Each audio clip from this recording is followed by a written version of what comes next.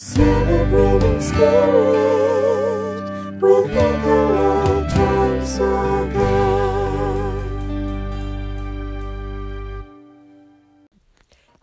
So in this week's episode of the Celebrating Spirit podcast, the first thing I wanted to ask you is, how do you really feel? Rumi tells us that the cure for the pain is in the pain. And there are actually studies that show us that when we put our feelings into words, we actually become less attached to them. We become less involved in the emotionality of them, and therefore we are more able to objectively evaluate them. And sometimes just by saying we are in pain, or we're sad, or we're in despair, or we're in grief, we actually enable it to be recognised, and we start a process within our brain, within our being, within our mind, that enables it to be recognised for something, which gives it a shape and a form, which means that we are able to start the process of recognising that it is something that we can do something about.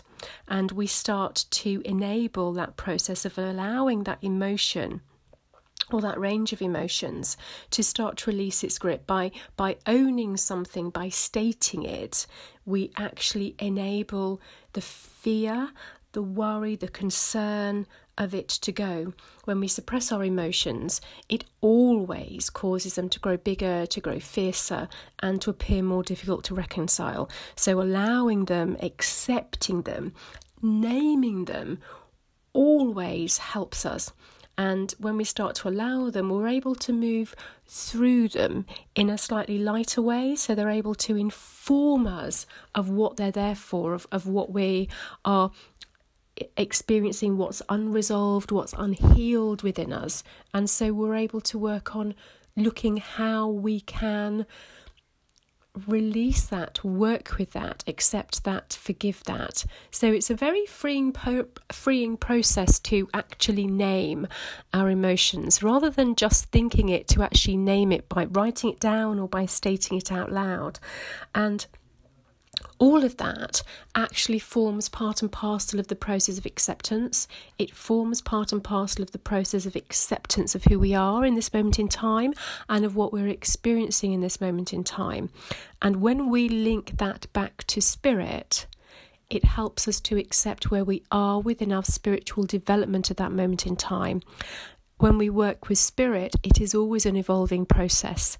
It's always a work in progress. It's never perfect. No one contact is the same. And even if you're doing a demonstration, you can have one contact that's amazing, that's fluid, that flows, and you can have another contact where you never really quite hit the level of evidence, the level of detail, the level of specificity, the level of energy and essence that you really would like to, both for that contact, but also for the person, the recipient that you're working with. So acceptance is a very powerful part of development, and one of the ways that we can actually learn to work with acceptance is actually to start to allow ourselves to recognise the feelings that we have when we are in the moment of that feeling. Because for most of us, accepting and allowing emotion is one of the most difficult, one of the most challenging things we can do.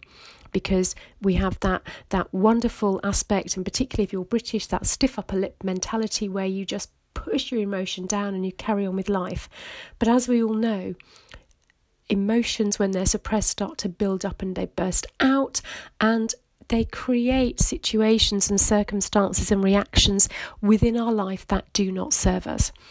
So allowing our emotions is a key step to acceptance, and acceptance is a key step to enabling us to work in the moment with the energy of spirit as we work, and to allow that contact to be what it needs to be, so that if it doesn't work, we're not stuck in that moment of what didn't work, but we allow ourselves to reflect.